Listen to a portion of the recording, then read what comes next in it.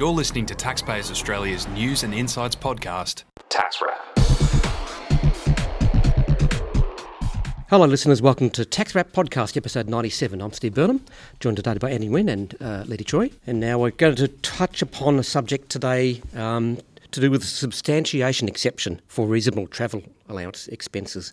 It's apparently one of the issues that members frequently raise, the tax treatment of work-related travel expenses, as well as the reliance on the reasonable amounts prescribed by the ATO.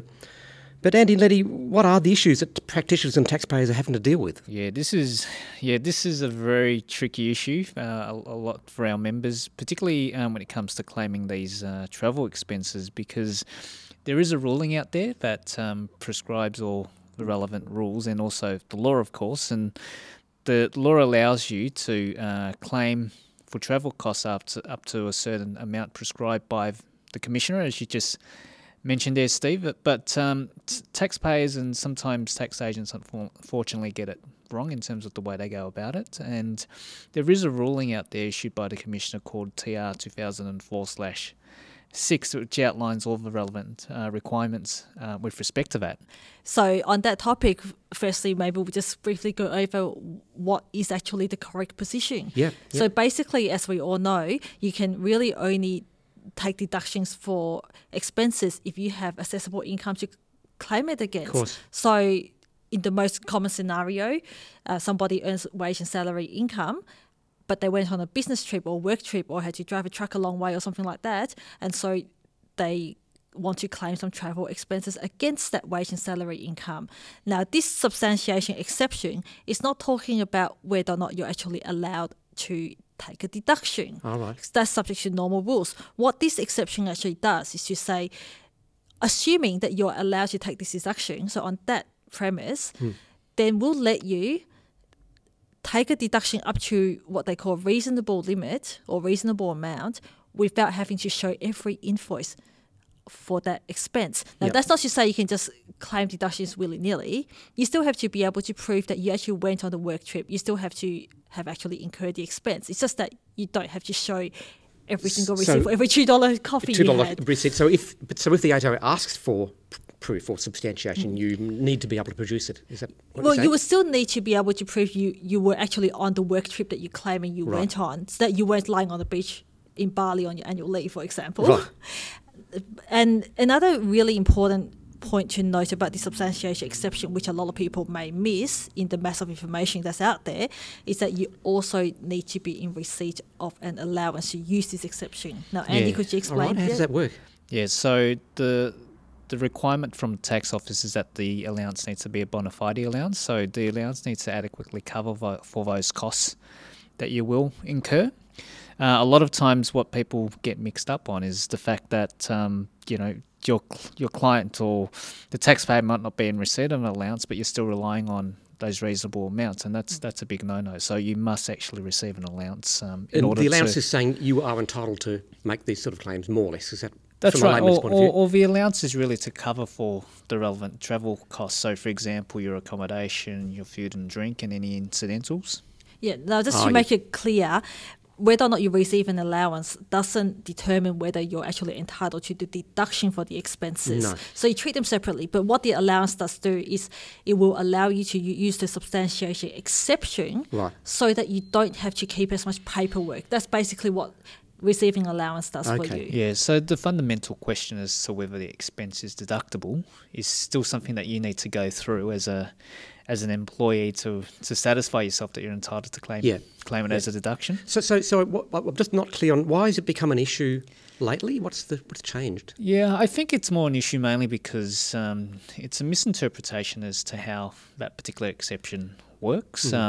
As we noted a little bit earlier, there is that ruling TR 2004/6, and it is by far very confusing to read and understand. So therefore, you've got taxpayers who might be saying, for example, you might be a fly-in, fly-out worker, for example, and you might be in receipt of an allowance, but unfortunately, that allowance is not necessarily a bona fide allowance. It could be a living away from home allowance instead, and so expenses claimed against that particular allowance is not deductible because the employee typically pays FBT on it. Oh, yeah, I see. Really, gosh. Yes. I know I was reading, I mean, I did a little bit of reading on this, and I was saying to myself, like a similar question to what I just asked, what's changed? Why is this different? And the ATO lists a few things like long-distance truck drivers who are owner drivers have been excluded from the determination for some reason. Sleeper cabs are much more commonplace. Like you just mentioned, fly in, fly out, and drive in, drive out. That's become much more common in construction projects. And let's also think about e-commerce.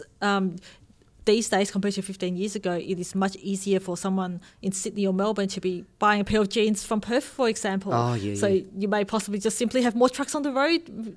Delivering these things. To cater for e-commerce. I see. Yeah, but I mean, the main thing is that we get a whole range of different members calling through. So they might have clients, for example, academics, for example. Oh, yes. And they might be doing, a little bit of travelling, particularly when they're on sabbatical. And sometimes universities might pay them some sort of stipend or some sort of an allowance. So they're the sorts of decisions they need to make as to whether, firstly, the expense is deductible, and then secondly, whether they can rely on this substantiation exception. Yeah. Well, you were saying before, Andy, that a lot of our members' clients, they're actually getting knocked back. Is that the case? Yeah, that's right. So as Letty mentioned a little bit earlier, it's not necessarily the fact that they're not entitled to the deduction, but as part of the substantiation exception, it's not necessarily that you say, well, I'm not going to keep any records at all. Oh, no. It's still necessary for you to demonstrate that you've travelled, and those expenses need to be incurred as well in order for you to get the deduction. So that's one of the other things that people need to be aware of. The expense must be incurred. It will be real, be provable, Exactly. etc. Exactly. So what's the ATO proposing to do about this? Well, they've acknowledged and they've recognised that people are really struggling to understand these rules. Yep. So what they've come up with is a consultation paper that pretty much wants the views of the public and of tax practitioners as to how they can improve the administration of the substantiation exception. So they're not talking about changing the law. No. They're really talking about, given the rules that we have in relation to the substantiation exception, how can we improve it? How can we communicate the information better? Can we simplify it? Yeah, so I mean, one of the things these days, Steve, is obviously we've got the My Deductions app. Oh yeah. From the ATO. So, is it still necessary to have, not necessarily a reasonable amount that's in the actual law, but are taxpayers more inclined, for example, to use the app to substantiate all those expenses? So they're also doing a little bit of a check as to how taxpayers these days are doing their record keeping keeping. the records. Yeah. And they want to update the rules a bit as well. For example, in the accommodation category of the consultation paper, it pretty much asks do we even need a exception limit for accommodation? Because when you think about it these days, most accommodation providers will probably email you an invoice, or you can probably just easily get it from them electronically. You don't need to keep every slip of paper. So is it reasonable to say that it's too onerous to have substantiation? Couldn't you just ring up the Best Western you stay there and say, excuse me, can you email me through the invoice? Yeah. Or alternatively, for example, Steve, the employer might pay for that expense straight off the bat. So using the corporate credit card or anything like that. So in that regard, it's